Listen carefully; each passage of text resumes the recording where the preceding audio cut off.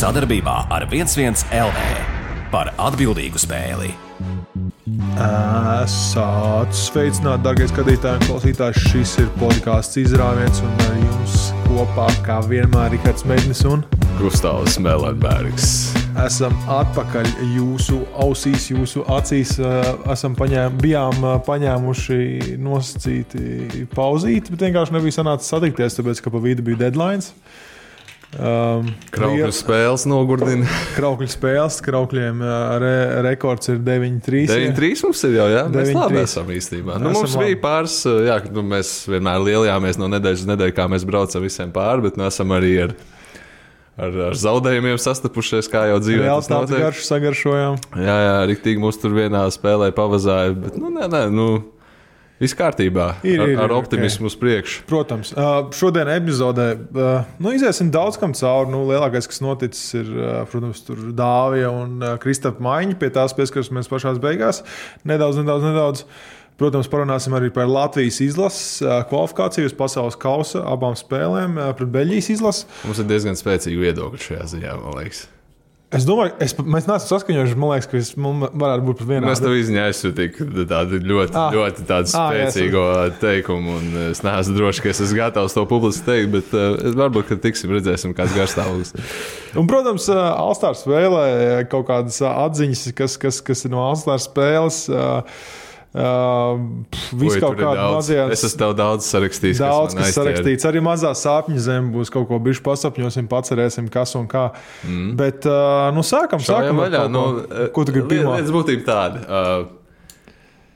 Valdis man ģenerāla štāba Clubhouse podkastā prasīja, Gustav, kā tev liekas, vai viņi tur to All-Star formātu nav tā izjājuši, viņš neteica to tādā valodā, bet, ka tas All-Star formāts nav tik tur samiksēts, katru gadu citādāks, kad cilvēkiem pazuda interesi par to. Un, man atbild bija tāda, ka īstenībā tā interese par All-Star spēli sāk kristies pirms kādiem 3-4 gadiem, kad viņi nemiksēja šos formātus. Kad Džeki atnāca, tur noguruši patusēja pirmās tās 2-3 dienas tur tajā pilsētā, kur visi tur saviesojās, un tad tur ar vienu kāju nospēlēja knapot. Tur spēlnieks necenšās kaut kāds pāris dankus ieliek, kaut kāds trojciņas samet un viss.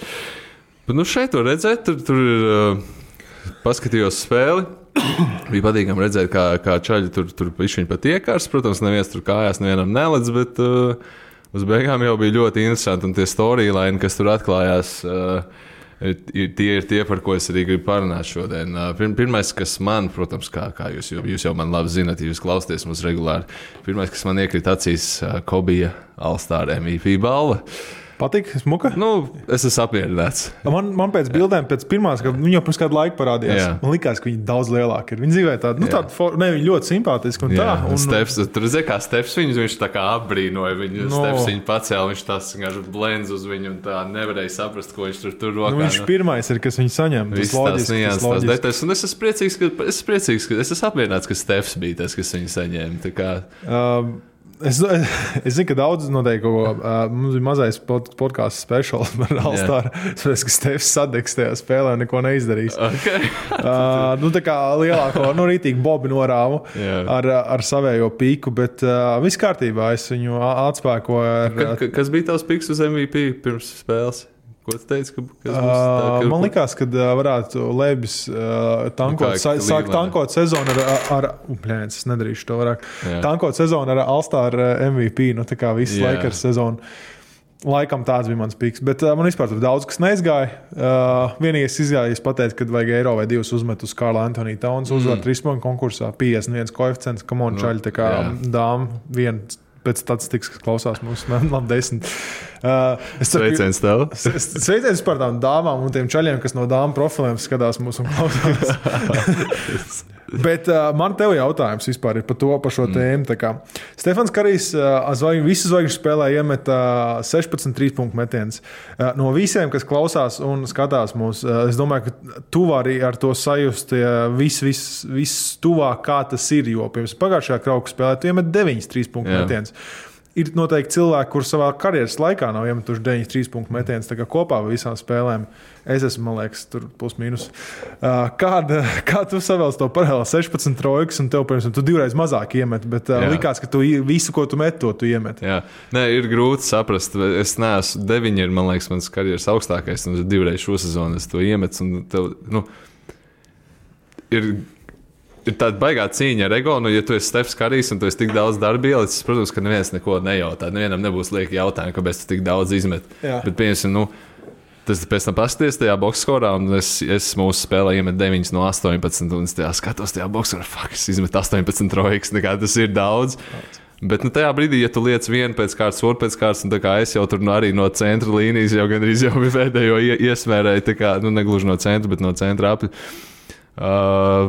Tad, tā ir forša sajūta, un es vienkārši tagad tā tik sirsnīgi iegremdējos tajās atmiņās, ka es laikam pazaudēju to jautājumu būtību atbildes. Bet kas ir jānoķer spēlētājiem, lai viņš iemest 16 trojkas? Es saprotu, ka All-Star formāts viss ir viegli, bet bļāviens 16 trojkas. Tev pilnīgi nav jābūt filtram, tas ir tāds vienīgais nosacījums. Priekš tevis klapa ciet, vienīgais.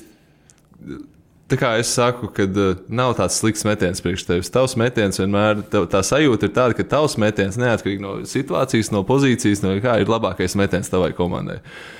Un tā ir apziņa, ar ko man liekas, ka Kobijs dalījās, un daudz viņu sauc par ļoti sautīgu spēlētāju. Bet viņš tāds, večs strādāja 10 reizes vairāk, kāpēc man jādod Sašam Vujičičam stūrī, ja es zinu, ka mans feidevējs pār 2 rokām ir labāks nekā viņa trojka. Tādā ziņā tas ir saprotams, un Stefam, man liekas, viņš varbūt nav tik bravūrīgs, teiksim, tādos publiskos izteicienos, bet es domāju, ka viņš pilnīgi tāpat jūtās. Viņš jūtās tā, ka viņš pārskrien centra līnijā pāri. Es domāju, ka viņš jūtās, ka tas ir, tas ir labākais iespējamais metiens komandai tajā brīdī, un tad tajā brīdī, cik tu pats sev vienkārši atļauj tādas uzmest. Un ja tu 1, 2, 3, 4, 7 ieliec, tad tu arī tādā veidā droši vien tiec līdz 16. Man personīgi liekas, ka, wow, kā var 16 iemest? Man liekas, ka 9 ir tik daudz metienu, bet es pilnībā saprotu, ka tādā All-Star spēles formātā ir īpaši, ka tas tā var saskriet. Jā. Tas vienkārši tāds interesants aspekts. Kāpēc es arī teicu, kāpēc man patika, ka Stefs uzvarēja, jo viņš šausmīgi interesanti nedēļas nogalā priekš viņu. Viņu 2 reizes izsvilpa, būināja. Jā, Clevelandā viņš nepatīk. Un tu zināji tādu faktu, ka viņš arī ir no Akronas? Jā, es biju dzirdējis. Es pirmo reizi šajā nedēļas nogalē uzzināju to. Tas ir tik interesanti. Viņš vienā slimnīcā ar Džeimsu dzimis. Jā, un tas ir tik fascinējošs fakts. Kā tas vispār notika? Viņam jau Dels, viņi īsti nebija, vai viņi ir oriģināli no Ohio, vai viņi vienkārši kaut kā gadījās. Dels jau nespēlēja Cleveland, Dels spēlēja Charlotte. Kāpēc tas tā notika? Kāpēc viņš, man būtu interesanti parakties dziļāk. Ja kāds zina, tad uzrakstāt, kāpēc, kas tur kāds tas backstories arī neesmu. Jā, un tas Karija un Lebrona paralēls, kas ir vilkušās visas viņu karjeru, un vēl iespējams tagad baumo, ka var tur visādi storyline peld ārā, tur sazvērstības par to, ka Lebrons varētu pabeigt karjeru ar Kariju kopā un savu dēlu. Zin kā smieklīgi, bet tas ir tik fascinējoši, kā atkal NBA kaut kāda maģiskais stāstīņš būrās pats no sevis, ka Karijs dzimis vienā slimnīcā ar Lebronu Džeimsu, un viņi tik tuvus tos ceļus iet, un baigi interesanti. Jā, man prieks, ka Hometown Hero, kā izrādās, vinēja Clevelandā All-Star spēles MVP par spīti tam, kad viņu izsvilpa visu nedēļas nogali. Viņš aizgās. Ja mēs skatāmies, vispārējā tur, spēle interesanta. Mēs pieskaramies arī konkursiem nedaudz. Pastāst kaut ko man par konkursiem. Es baigā vilšanās bija dankos, bet tev man liekas, ka kaut kas vairāk par trīspunktniekiem. Nē, zini kā, trīspunktnieki ļoti patīk, ka kāds vinēja. Tas parādīja to, ka tur nav obligāti jābūt kaut kādiem sniperiem. Mans Piks, McCollums kaut kā sadega, 19 iemestajā tur, nekas tāds. Interesanti, ka viņi pielikuši, tas jau kādu laiku ir, tas Moneyballs 2, tas ir nedaudz tālāk pa trojku. Viņš ir interesantāks, tas formāts tāds atšķirīgāks paliek. Bet visā vismā, kāds uzstāda rekordu iemestajos, tas parāda kaut ko. Viņš šitīgi savu legacy mēģina nostiprināt kā labākais šūters, bigmans, cepur nost. Tas ir, kas sev jādara, lai sev pārdot. Ir, kas vēl? No skills competition, man liekas, ka ļoti izklaidējoši bija kopā. Jā, tur tiešām tur pat grūti bija izsekot, kas komandu formās, bet varēja redzēt, ka spēlētājiem bija pašiem interesantāki. Jā, viņš tāds, Viņi parasti tur pastaigājās, kaut ko īsti tā kā negrib censties, bet šoreiz bija tāda, tu pārstāv savu komandu vai rukijus, un tu bišķiņ tā kā pacenties vairāk tur tā. Staigāšanu mēs redzējām vienīgais skill tajā māku, jeb spēju sacensībās tikai no rukiju komandas, un arī dunk konkursā no rukijiem mēs redzējām tā kā pilnīgāko vilšanos. Tas ir tas, ko man liekas, kad tas ir tas, ko treneris redzot, man liekas, psihiks var palikt un sāk mētāt tāfels un laust, tā kā, ka viņi redz, kad šitā te, kad iet tā rokā, tā kā viss, kad ir vienalga, kad ir jūra līdz ceļiem, un tāpat arī, come on, Jēlens Grīns. Cik 16 reizes danku mēģināja ielikt. Tikai tu sagatavojies kaut kādā līmenī, Jesus Christ, viss pārējie. Pēc tam Džekam pietiek atletisms, lai viņš kaut ko lavīnu cienīgi parādītu. Tas kā vispār, tur par to formātu un vispārējo tur varētu ilgi un gari runāt, bet baigi neieslīgsim. Nebija nekas tāds.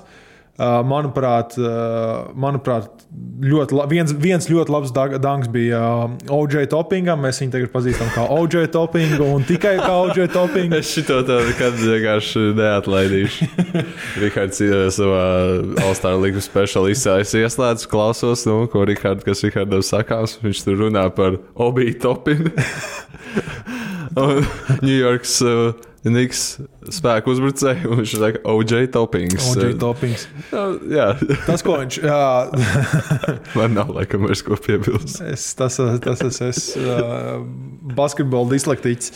Bet pāri cilvēkam aiz muguras, tas lītīgi man patīk danks. Man patīk, ka Kols Antonijs ar Timbīšiem. Un Timbīši ir otrajā vietā. Tas bija, tā visa cieņa. Kaut kāda originalitāte. Jā. Tu esi redzējis to tur danklīgi, kas ir...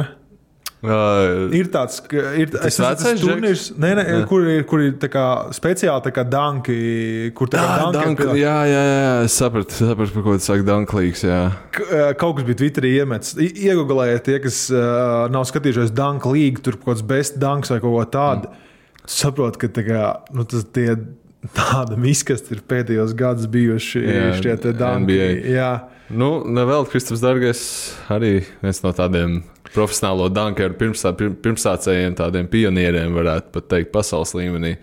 Es domāju, ka šobrīd viņš pat krīt ārā no tās elites, jo to, ko tie Džeki rāda, es nezinu, vai Kristaps var. Nē, tur kosmonauti, bet, nezinu, visumā izdevusies, man liekas, All-Star tur kaut kādas vēl atsaucas. Man ir 75 labāko redzēja to visu, ka tur introductions, visas leģendas. Vienīgais, kas man tajā saistībā priekš tevis ir, kāds tavs domas par to, ko Jordans Luka sasveicinājās? Mūsu WhatsApp grupiņā tur minēja, ka Jordans ar erotiskām lietām nodarbojās. Es jau biju sagatavojis tvītu, un es gandrīz biju ietvītojis, bet labi, ka es vēlreiz nostījos to video, jo, zini kā, tajā video tu redzi Stefam ritīgi šitā te bērzē pakausi, un tu redzi, kad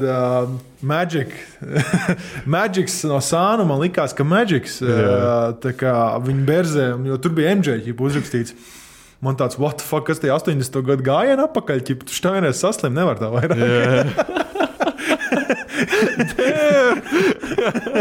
Au. Un viņš... Un jā, te varēja saprast, ka tas ir MJs, īstenībā tā kā Jordans, kad nav nevis Magic Johnsons to dara. Bet mēs redzējām Jordanu, bišķiņ tādā, es nezinu, viņš bija kaut ko ierāvis vai ko, viņš nav tik atvērts šitās drīz. Nav, viss tā tikšanās ar Lebronu tur izrūt, tā kā parunājās. Kaut ko ar Magic tur izaicināja 1-1 un kaut ko Luku apskāv no muguras. Tu redzēji, ka Luka, tā kā, es biju ļoti pārsteigts, ka viņš kaut ko tā, tā kā, labi, Luka ir, pirmkārt, tie, kas heito Luku, ja tur visi iet kāst vienkārši, pos pārtāk. Tur, come on, tas tikai tāpēc, viņa dēļ Kristapa aizmanīja, jā, tur, tā kā whatever, tas tā notiek. Bet Luka, ko pateica par tā kā Jordanu, viņš tāds priecīgs, ka viņš zina manu vārdu. Tā kā viņš ir humble. Un tas, kad vēsturiski pie Jordanām nav neviens atlēts, kur Jordans pats neatzīst un pats nebūtu izvēlējies. Tur nav tā, ka kaut kāda liela grupa, vai kā Jordans pats izvēlās savus atlētus, kurus viņš sponsorē. Kā mēs zinām, Lukam ir savs Jordan tā kā brand deals. Jā. Bet tas bija vēl runājot par All-Star spēli. Instagramā uzspēlēju. Es tiešām daudz dalās ar tiem Steph Curry turnaround attēliem. Leģendāri arī. Jā, ļoti viss fenomenāli, bet tas, kas es riktīgi paliku uz pauzes, un es tiešām novērtēju to bildi. Blakus sēž sidelinā, pie sāna līnijas, uzreiz pie laukuma Julius Ervings, The Doctor. Doktors. Alans Iversons, The Answer. Atbildīt. Abi Filadelfijas leģendas. Un Joels Embiids laukumā iet garām viņiem un The Process. Un es Rihardam uzdevu jautājumu. Pēc trade deadline notikumiem jaunais komandas biedrs, The Process turpinājums, The Process labā roka, iespējams The Process finish. Sauciet, ierakstiet komentārus, kādu jūs iesauku varētu iedot Jamesam Hardenam. Un tāds bija mans jautājums tev, kādu tu iesauku iedot Jamesam Hardenam kā potenciālajiem nākamajiem arī Filadelfijas leģendāriem spēlētājiem? James Hardens, protams, tā kā visiem pirmā asociācija ir tikai viena. The Strip. Pirmais variants, The Strip, tā kā no striptīs klubiem. Tur patīk, tas tāds loģiskais. Labi, ka tu to pateici, jo tad man Džeika atkal piekasītos, kas laik pie tiem striptīs klubiem. Nē, viņam tā kā leģendāri patīk. Tā kā, ja tu esi 30, cik tur... Kas tur bija Houstonā? Viņa kreklu pielika pie striptiem. Tā ir. Uztaisīja atpat balīt kreklam. Viss cieņi. Bet zin, kādā ziņā The Strip, ja viņš būtu rītīgi labs aizsardzības spēlētājs, ķipa stripping the ball, ka viņš stīlot, tad būtu viņš The Strip rītīgi labs. Tu būtu tā kā divos veidos. Tādas montāžas nav YouTube, kur viņš stīlo bumbas. Diemžēl, jā. Kur viņš tiem sīkajiem? Jā. Tev ir kāds variants? Man ir divi varianti. Okay. Tādi, varbūt tādi vienmuļāki, bet The Fitness. The Fitness, ok. Jā, The Fitness, tāpēc, kad viņa fitnessa problēmas ir labi dokumentētas pēdējos gadus. Un The Hamstrings. Arī. Hamstrings īstenībā tā zīmīga varbūt tāpēc, ka viņš varētu būt... arī turpināt savas kaut kādas tās veselības problēmas, hamstring problēmas. Kā Amerikā tāds teiciens hamstrung, ka tu tā kā iešauj kājā. Un es domāju, ka viņš varētu, man godīgi sakot, liekas, ka viņš varētu iešaut kājā Filadelfijas procesam, ka tā simbioze starp viņu un Embiidu daudz kas liecina, ka nebūs ilgtspējīga un tik veiksmīga. Bet tas tāds pirmās mans sajūtas neredzot vēl. Man gribās bišķi pagriezt to tavējo versiju iesaukt, ka es nevis The Hamstring, bet kaut ko sulīju The Hammy.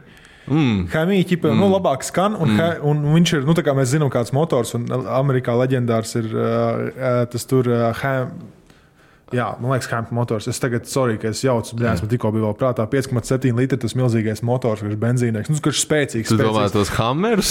Nevis Hammijs, bet, ķipa saucamos Ham, man liekas, Dodge'am ir motori, ķipa Hammy, ķipa 5,7 litri kaut kāds benzīna motors. Mašīnu pazinēja, droši vien uzreiz sapratīs, jā. Bet man pēdējā iesauka ir vēl. Bišķiņ garāk. Jā. Tā, protams, bija. Labi, to es neteikšu, tas šķidrais, bet pēdējais ir daudz nozīmē, daudz šķeļtņu iesauka, lai visiem, kuri pārmet mums pa latviešu valodas neizmantošanu, sorry. Nēraža, piedodiet. Tātad pēdējā iesauka Beard left the chat. Tātad Beard, visiem saprotams, Bārda, viņiem it kā jau ir iesauka, Bārda left the chat, pameta chatu, tātad, kad viņš pameta, tā kā komandas no vienas uz otru, plus left, viņam ir tā, ka viņam tas gājiens pa kreisi, tad ir Beard left the chat. Interesanti. Nē, šitas man patīk radošums šajā. Jā, vai vienkārši left the chat vai kaut kas tāds. Katrā ziņā, jā. Jā, ok, tālāk man patika komentētāji. Es bieži laikam nesaku kaut ko tādu, tik varbūt tādu virspusēju, neiedziļinos tādās lietās, bet man patika Regija Millera, Dveina Veida un Mārva Alberta kombo. Viņi tik labi kaut kā miedarbojas, nekad nedomāju. Mēs daudz varbūt nezinu uzreiz, kas ir Mārvs Alberts, ikoniskā NBA balss, vispār Ziemeļamerikas sporta balss. Viņi izteiciena, a facial un yes, and it counts. Es, protams, mana balss nestāv klāt, viņa balsī, viņš ir leģenda, viņam ir jābūt visur un vienmēr. Bet Regijs ar Dveinu Veidu kaut kādu iemeslu pēc ļoti labi miedarbojas. Man patīk, Dveins Veids vēl ir nesen beidzis, un viņam ir stāsti par Lebronu, viņš piedurās, viņš tur Jāni par The Zone, tur visu laiku stāst, Jānis ir visu laiku tā kā ir tik iedziļinājies spēlē, All-Star spēlē, ka viņš tur ņirgājās pa viņu. Redžijs Millers arī, viņš parasti, viņš nav top komentētājs, vismaz nav tā, ka man viņu vienmēr patīk klausīties. Viņš mēdz būt bišķiņa ekstra, bet viņš kaut kā baigi labi izskanēja šajā zvaigžņu spēlē. Es gribētu redzēt šo komandu atpakaļ komentējot. Bet, es nezinu, vai tev ir kaut kas, ko piebilst. Bet tas vienkārši kaut kas, ko es pamanīju, bija interesanti klausīties. Nē, viss forši ar Alēnu Iversonu, Dirku Novicku, ka viņi tur ielaid iekšā. Viss tur tā kā skatījās NBA laikam, TNT crew arī bija, TNT crews arī bija tā kā pietiekami. Tur vispār, man liekas, ka diezgan izdevusies NBA All-Star spēles. Viss tāds, man laikam arī baigi nekādi. Vēl pāris lietas, kas jauniem džekiem. Un arī interesantie fakti Rihardi ir starp citu. Tā kā tur pa All-Star spēlē. Es tev vēl pāris lietas, ko es pamanīju un ko es negribu redzēt vairs All-Star spēlē. Man bija prieks īstenībā redzēt, ka tās Darius Garlands tika uzspēlēt Jarrets Allens, Lamelo balls. Lamelo zīmīgi īstenībā visiem vienmēr likās, ka mēs redzēsim Lonzo pirms Lamelo zvaigžņu spēlē, kā mēs zinām Lonzo. Grūti vispār, tas ir varbūt diskusija citai dienai, vai viņš kādreiz līdz tam nonāks. Bet Lamelo izskatījās, ka iederējās tur. Visādi gan golus sameta, gan piespēles atdeva, gan smuks kedis kājās bija, gan uz spēli bija smuks saģērbies. Tā kā viņš ir vienkārši viņš ir radīts superzvaigzne mākslīgi un dabīgi, un viņš vienkārši tur iederās. Tā kā bija patīkami redzēt vietās, kas parasti būtu tur Ben Simmons, Kawhi Leonards vai Pauls George vai Anthony's Davis. Šīs vietas smuka aizpildīja arī šie džeki. Viņam, starp citu, Rick and Morty, viņa kēdes nice, ne? Jā. Un pēc tam, Latvijā, es nezinu, kurš pārdod Pumas Melo ballu botus, diez vai kāds neesmu redzējis, bet... Jūs zināt, dodat ziņu? Bet stāsta, ka diezgan labs basketbolā pausas. Jā, un vēl ko es negribu redzēt. Es negribu redzēt vairs kā Gobērs driblē pāri laukumam, tā kā vecīt. Tas neizskatās. 3-6 ielika. Tu kā 3-60. Gobērs 3-6. To es palaidu garām, bet tas droši vien bija tik negraciozi, kad to vienā highlightiņā pat neparādīja. Tu būtu pārsteigts. Jā, bet es laikam negribu skatīties, kā Gobērs driblē pāri laukumam vairs. Tas ir viens, bet kā mēs zinām, viņam cerams, ka NBA turpinās viņa līdz zvaigžņu spēlēs, jo sanāk viņš raudās. Šo Dreimons šo piedevās. Nē, tā kā legit diezgan ok, danks. Aiziet, es tad ātri. Turbūt šito arī vizuāli uzliks. Ok! Jā, tā nebija slikti. Tā ir būtiski tās 8 vienīgās sekundes, kuras, labprāt, skatītos no tas nebija nevajag, tas bija labs īstenībā. Un runāja par 360 dankiem. Ideāls transitions, paldies tev. Es gribu saprast, kā Zaks Lavīns skrien ātrijos uzrunās danko 360 grādu dankus, kad viņam, man liekas, kaut kad pirms 3 dienām iznāca ziņa, ka viņam tur ceļu saites tiek pārbaudītas kaut kādu struktūrālo traumu vai kaut ko tādu. Cik viņam reiz jau bijuši ceļiem problēmas? Džeks skrien tur lēca padusē līdz man būtu bail celties strauji pēc tā, kas viņam ceļiem bijis, es nezinu. Jā, lūdzu, kāds pamatojiet šo. Tā kā, es nezinu, tie cilvēki, kas ar Zaku Lavīnu strādā, es ceru, ka viņi varētu pastrādāt ar Kristapu vai Žanu Peineru vai pastāstīt tev kādu gudrību. Jā, tas, es īstenībā tur YouTube var atrast Zaku Lavīnu treniņus, viņš diezgan eksplozīvi trenējās, teiksim tā. Viņš tāpat kā Jānis Smiltīm daudz ko dara. Bet Lavīnam, man liekas, ir viens, viņam sensis daudz trenē. Jā, līdzīgi kā Džāmarēns tur no 12 gadiem pat tur riepām lēkā un tur vispārējais. Bet tur bišķiņ, mums tā vērts iedziļināties tajā, bet tas vienkārši tāds interesants, ko jums varbūt paskatīties brīvajā brīdī. Un tev ir interesantie fakti, vai mēs uz sapņu zemējam? Nē, man ir vēl 2 lietas, ko es gribu pateikt. Man ir jautājums tev un jautājums skatītājiem. Tagad ieklausieties uzmanīgi. Jums jāpasaka, kas ir kopīgs šajiem spēlētājiem. Kairijs Irvings, Dreimons Grīns, Pauls George, Klejs Tomsons, Treisijs Magreidijs, Kris Bošs, Tonijs Parkers, Dvaits Hovards, Pau Gasols. Visi ir čempioni, man liekas. Nē, Pauls George nav. Šis ir ļoti grūts jautājums. Es aizskaitīšu šos 3.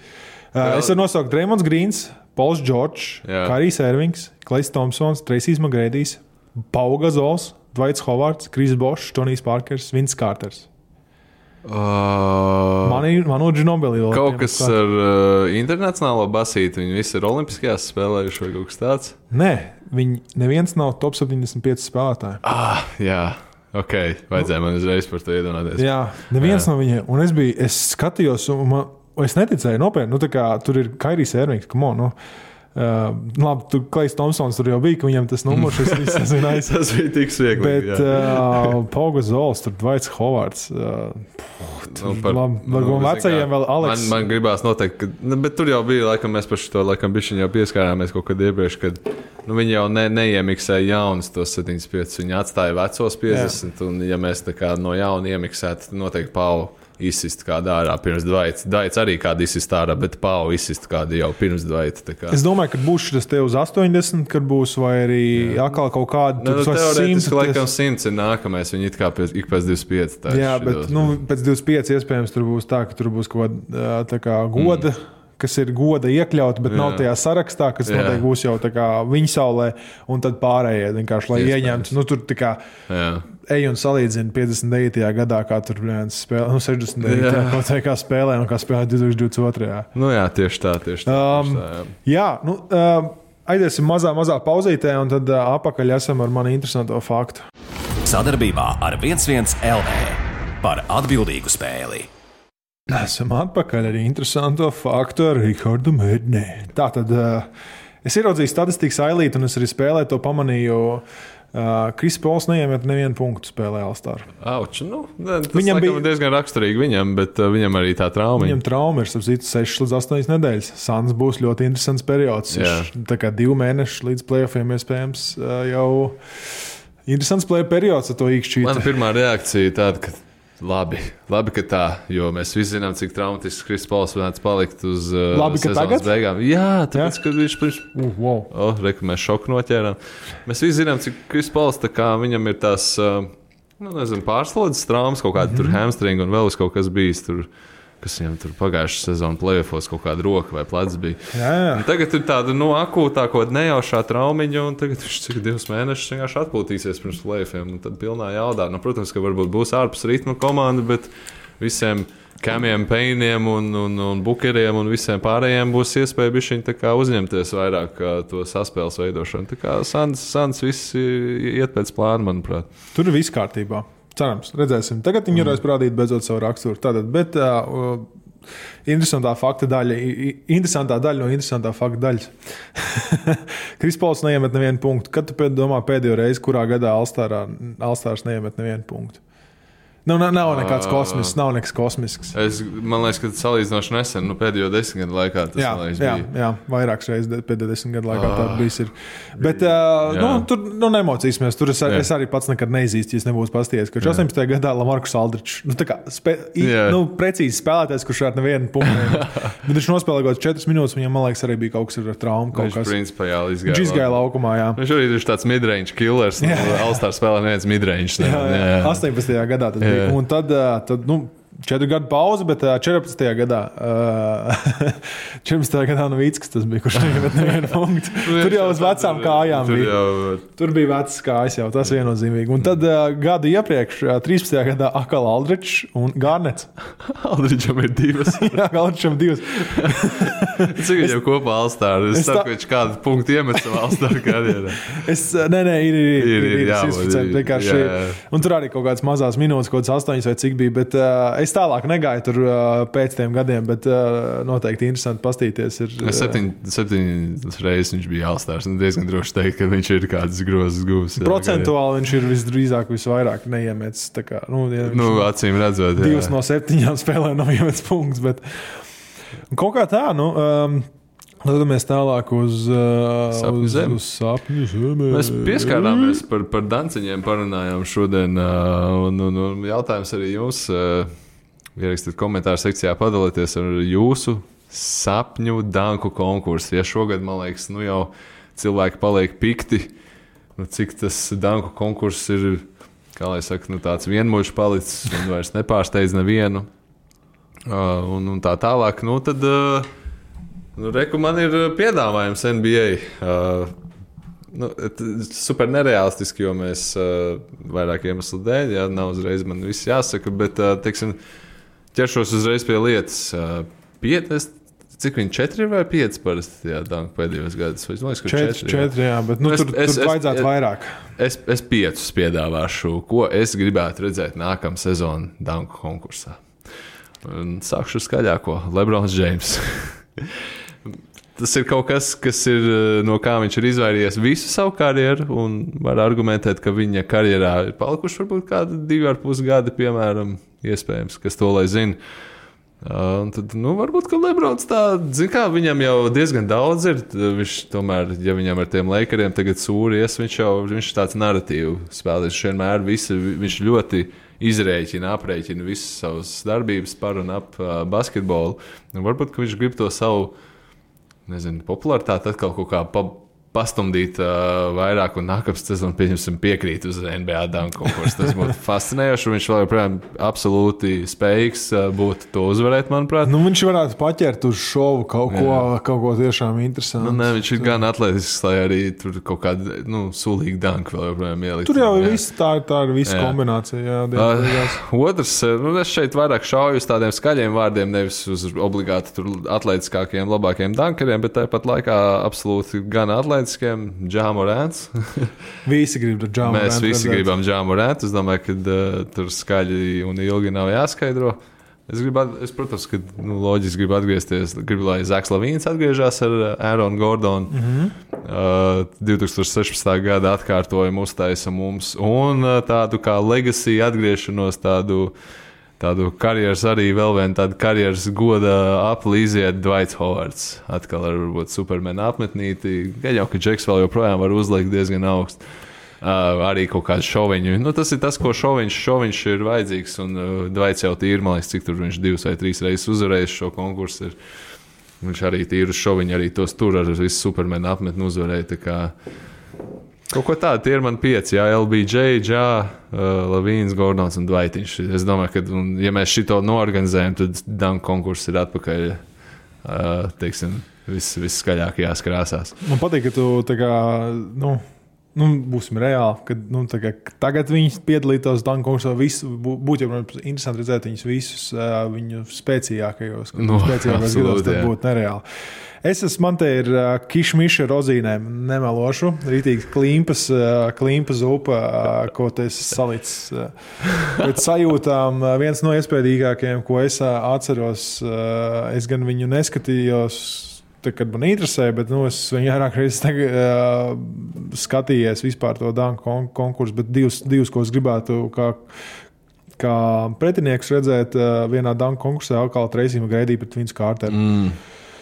Šie divi kungi, tas bija iespaidīgi. Tu vairāk no arhīviem, tagad. Vairāk bišķi no arhīviem. Ļoti labi. Bet,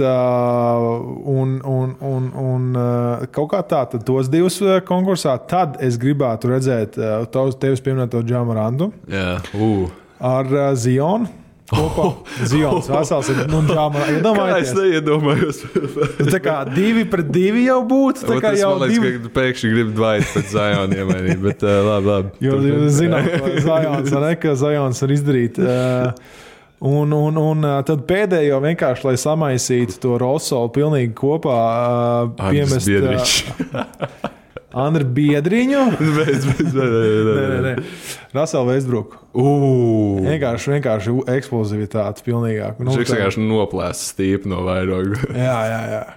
Protams, tur varētu kaut kādu grīnu vēl iemest iekšā tur savā laikā, kurš tur rādījās. Un es nezinu, kaut kāds Gerald Green, jā. Viņam joprojām, man liekas, ka tas in-game alley-oop dunks, kuriem vinmēliņu uzmet. Dievs, viņš iespējams... Vince Carter, ir grūti argumentēt pret Vince Carter, bet viņš ir iespējams 1B līmenī visu laiku labākajos spēles laikā dunkeros.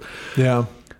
Steve's Francis, atceries tādu? Steve Francis, ja es valku no arhīviem kādu džektu, es gribu viņu izvilkt ārā. Tas bērnības mīļākais spēlētājs pirms Kobe pat NBA Live 2005, man pirmā video spēle, ko es spēlēju, viņš bija Orlando Magic, un es tur Katrā spēlē, man liekas, tur 82 spēles sezonu, tur to Dynasty modu. Es vienkārši katrā spēlē, man liekas, 100 ar viņu metu. Tur sezonā average 100.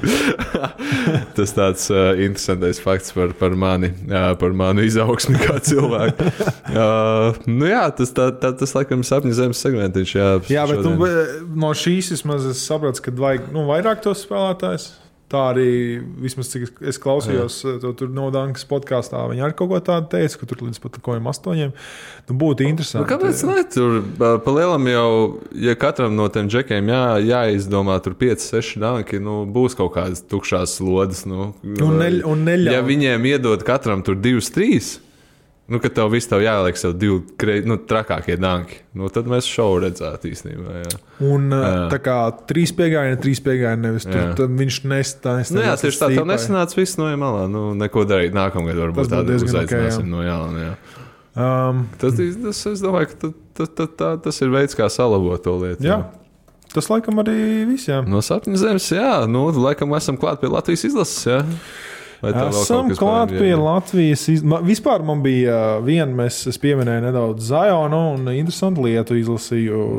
Ir tagad sezona pēc All-Star un klubi sāk sūtīt sezonas nākamajā gada abonementiem. Tie, kas ir ties tur, lasīja to pa Zionu. Nē, Pelikāni izsūtījuši ir tie, kas cilvēkiem un skatītājiem, kur ņem gada abonementus.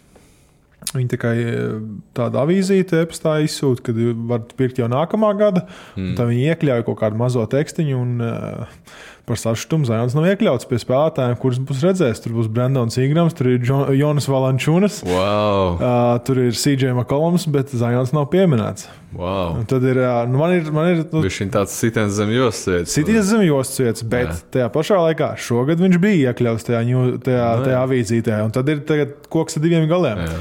Vai viņi iekļaut un cilvēki vilšies, ka viņš nav, vai viņi neiekļaut un ļaut cilvēkiem aģitēt to, kad Zion aizmainīs drīz.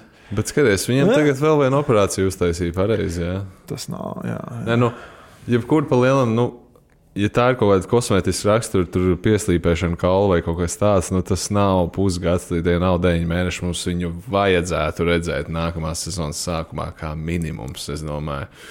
Tā kā, grūti varbūt saprast, varbūt, kad mēs nezinām kaut ko, tur lietas būtība vēl nopietnāk un tā tālāk, bet, interesants fakts, jā, ir par ko padomāt, ir ko pārāk dziļāk. Jā. Tā kā tā. Jā, tas laikam, tas man... Interesanti, jā. Ņūorleānā, kā vienmēr, viss ir kārtībā. Tur viss notiek, tur vienmēr kaut kas ir kaut kāda... Es nezinu, kas notiksies, ka tiešām Zions arī tā kā viņš... tā kā aizies prom no tās komandas, tur vispār kaut kas būs. Ņūorleānā ļoti labs Nike outlets. Es iesaku, ja jūs kādreiz esat Luizijānas štatā, nobraucat gar Ņūorleānas Nike outlet. Man ir pāris apavi manā kolekcijā no tās iestādes. Es domāju, ka šis fakts ļoti bija interesants. Kas tev ir sakāms par Latvijas izlases? Tad, kad mēs runājam par šī podkāsta plānošanu, es to izlasīšu to ziņu. Es būšu tieši, kā es tev teicu. Es tev prasīju, ko tu gribi apspriest izlases kontekstā. Es teicu, ka es esmu tik neinformēts, ka gribu mazliet sagatavoties. Es teicu, vienkārši parunāsim par izlasi, par abām gaidāmajām spēlēm, par sastāvu. Un te es iegāju sporta centrā, izlasīju sastāvu, tas bija izplatāts višķiņ, sapratu, ka, kā sūra situācija, nevar jau to labāko sastāvu novākt, un vienkārši arī uz jaunajiem dažiem jāapskatās, bet, pa lielam es nonācu pie secinājuma tāda, ka es tev rakstu, parunāsim par Latvijas izlasi, jeb kāpēc Latvijas izlasē nav iespējams kvalificēties ar šo sastāvu. Jā, ir tāds sastāvs, kāds viņš ir, teiksim tā. Ir forši redzēt, ka Zoriks ir, bet Zoriks nebūs, viņam ir trauma. Ir arī pieteikumā Meijers, bet it kā Meijers nebūs, tas ir Meijers. Nevis Meijeris. Meijeris arī it kā sarakstos, bet viņš nebūs, jā? It kā Meijeris nebūs. Viņš būtu, kā jebkurā gadījumā labs tāds spēlētājs. Protams, mēs visi ceram kaut ko no Lomaža. Bet, lietas būtība ir tāda, jo ilgāk tu labi spēlē, jo vairāk to gaida arī pretinieki. Un tad, kad mēs redzēsim, cik daudz komandas to Rihardiņu tur tagad vaktēs. Prieks man redzēt Tomu Leimanu. Es neesmu viņu redzējis kopš jaunas līgas dienām. Tas mans Ukrainā spēlē. Jā, labi pie tam spēlē. Tiešām viņš mans gads. Daudz cīnījāmies viens par to jaunas līgas gados. Patīkām redzēt, ka viņš ir beidzot paaicināts uz izlasi, bet tas tāds mans subjektīvais viedoklis, un es nezinu, vai viņš kaut kā paceļ griestus šai izlasē. Es būtu priecīgs, ja viņš man pierādītu, ka viņš to var, bet es neesmu drošs. Man patīk arī redzēt jaunos čaļus. Man patīk, kad ir 2000. gadus mēs redzam Rodijs Mačoha. Kuruts būs, jā? Kuruts, Rodions, jā. Rodion tur pavazāja, viss mēdī, viss tur treneris tur neuzticās bišķi. Tagad viņam tā... Lēnām joprojām sākīja spēlēties Partizānā. Jā, Rodionam ir, īstenībā viņam ir pa lielam, un viņam ir brīnumi jārāda. Mums nevajag, ka viņš tur 5 minūtes uznāk laukumā un tur ieskrien sienā. Mums vajag, ka viņš produktīvs ir šeit. Jā, viennozīmīgi. Tā kā daudz, kas paļaujās. Jo es skatos, kurš taisīs to spēli, kurš mums punktus gūs. Dairis var samest. Kurš būs pirmais? Tā kā Mārcis Svītols un Toms Leimans ir saspēles vadītāji. Labi saspēles vadītāji. Bet vairāk tādi primāri, neuzbrukošākie tur jau tā lieta. Vadītāji. Tā kā Lomažama Dairi, viņi pa otrai numuri, bet viņi reāli saspēles būs. Viņiem ir zaļā gaisa, viņiem jāmet pa to grozi, tad redzēsim, kā viņi adaptēsies. Zinām, ka Klāvs Čavars, kas Bērs, Meijers, Mārtiņš, tie bloki būs gana labi, tā kā jāliek iekšā metieni, Bet, ja džekiem tur kaut kā būs izstrādāta tā aizsardzība tiem beļģiem, tad... Man tas vairāk baida, ka beļģiem, cik es sapratu, tas sastāvs ir tas, kas viņiem tas kodols ir, tas arī viņiem ir. Varbūt viņiem tur nav spilgti spēlētāji, viņiem tur kaut viens vai divi kaut kādi ritīgi, kas ir labi spēlētāji, bet tas, ka viņiem tas kodols ir super, jau ilgu laiku saspēlējies, un mums atkal ir kaut kāda nosacīta sastāva rotācija. Piemēram, man arī gribētos redzēt, kad 5. numuros būtu bijis Pasačnieks. Bet Pasačniekam ir tā kā ģimenes pieaugums. Apsveicam Andžeju, ir super. Tēva kārtā Valdis izteicās diezgan skarbi par šo te. Ka bija viņam jābūt klāt. Jā, bet zin kā, laiki iet, mainās. Tā kā, tas viss ir saprotams. Arī mēs atceramies treneru, kas Barcelonas treneris aizmirst tagad un bija žēlgarība, kā viņš izteicās par bērnu tā kā dzimšanu vispār, un ka tev jābūt klāt un tā.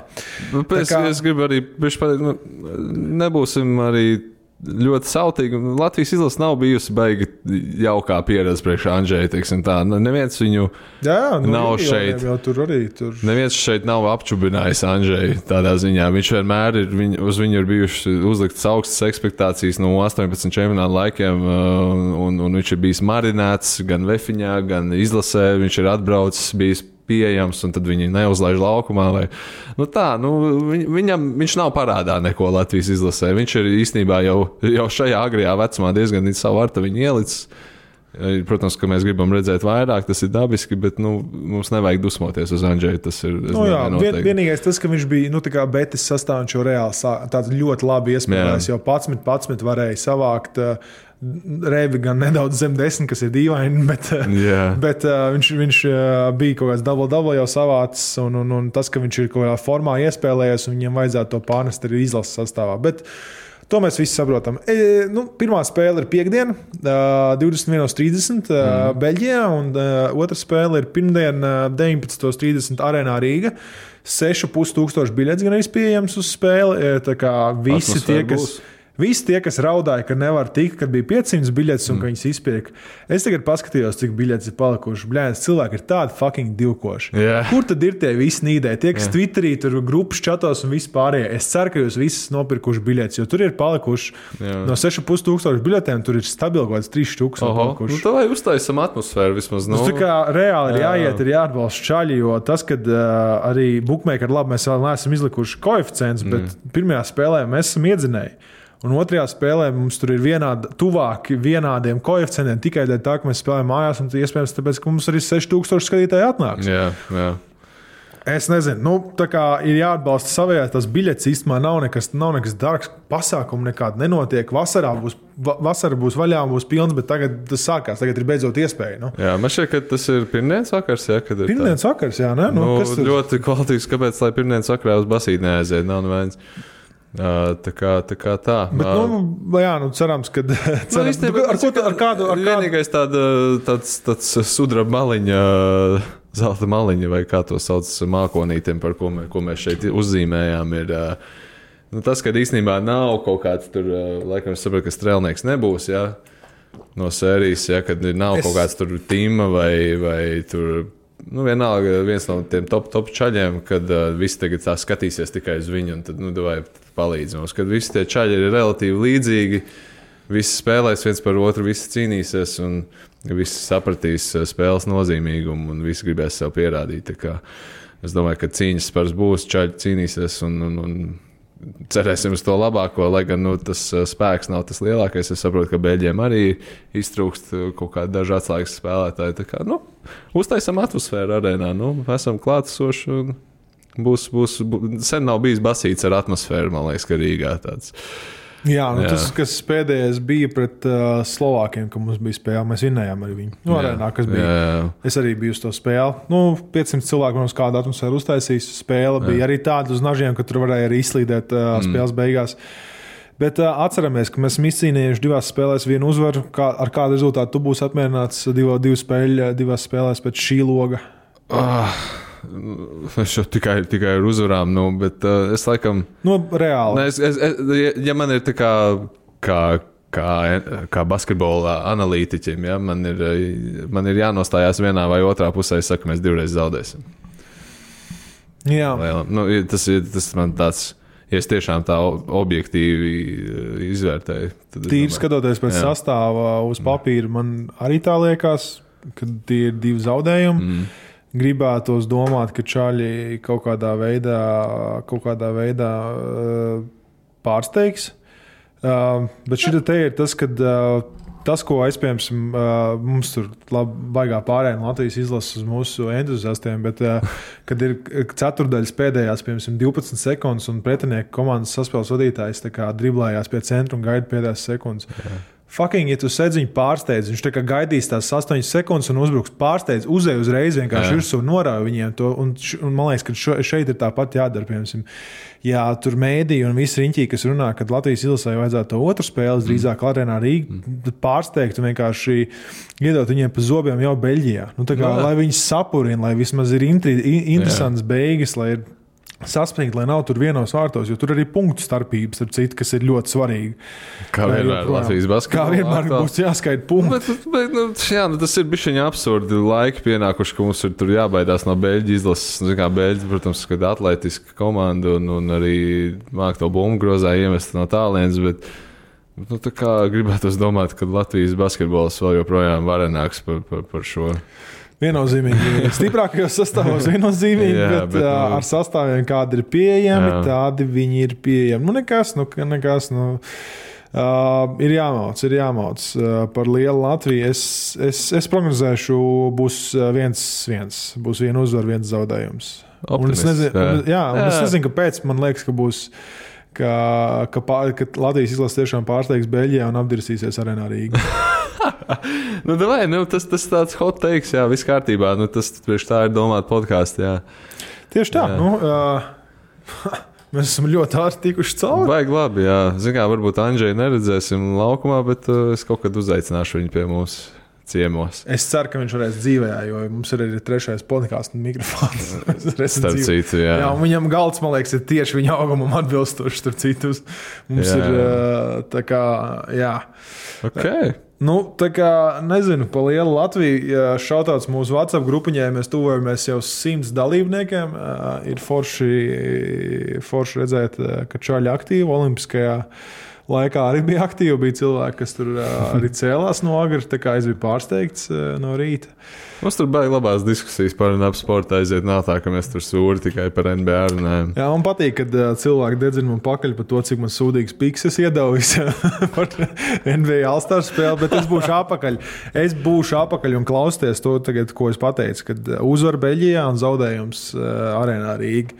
Un pēc manas rekorda spriežot, jums jāliek pretējais. Tā. Skaidrs, ka nekas nav skaidrs. Izdarīt savus apdomīgas izvēles. Spēlēt ar brīviem līdzekļiem, atcerieties, spēlēt atbildīgi. Un galvenais, ka Latvijas izlasē ir galvenais spēlēt savu spēli. Vai ne? Ticēt sev, un es arī. Tieši tā. Galvenais, ka sirds sadeg neparasti pēc tam. Lauris, atsadīties. Es domāju, ka ar šīs nots mēs varam beigt. Es arī interesantu faktu, Rihards, to ir pateikt. Nu, pasaka. Sirds sadeg neparasti. Lauris Reiniks videoklipā brauc pāri tiltam ar Opeli, kurš ir kabriolets. Es neatceros, kāds viņš ir tas kabriolets. Un es tieši tajā Opelī pēc filmēšanās esmu sēdējis, kas bija sīks. Jūs gribējāt interesantos faktus ar Rihardu, jūs domājāt? Tieši tajā kabrio saņemat. Wow, man jāiet noskatīties klips. Mums jābeidz šodien. Davai, paldies. Paldies, visu labu.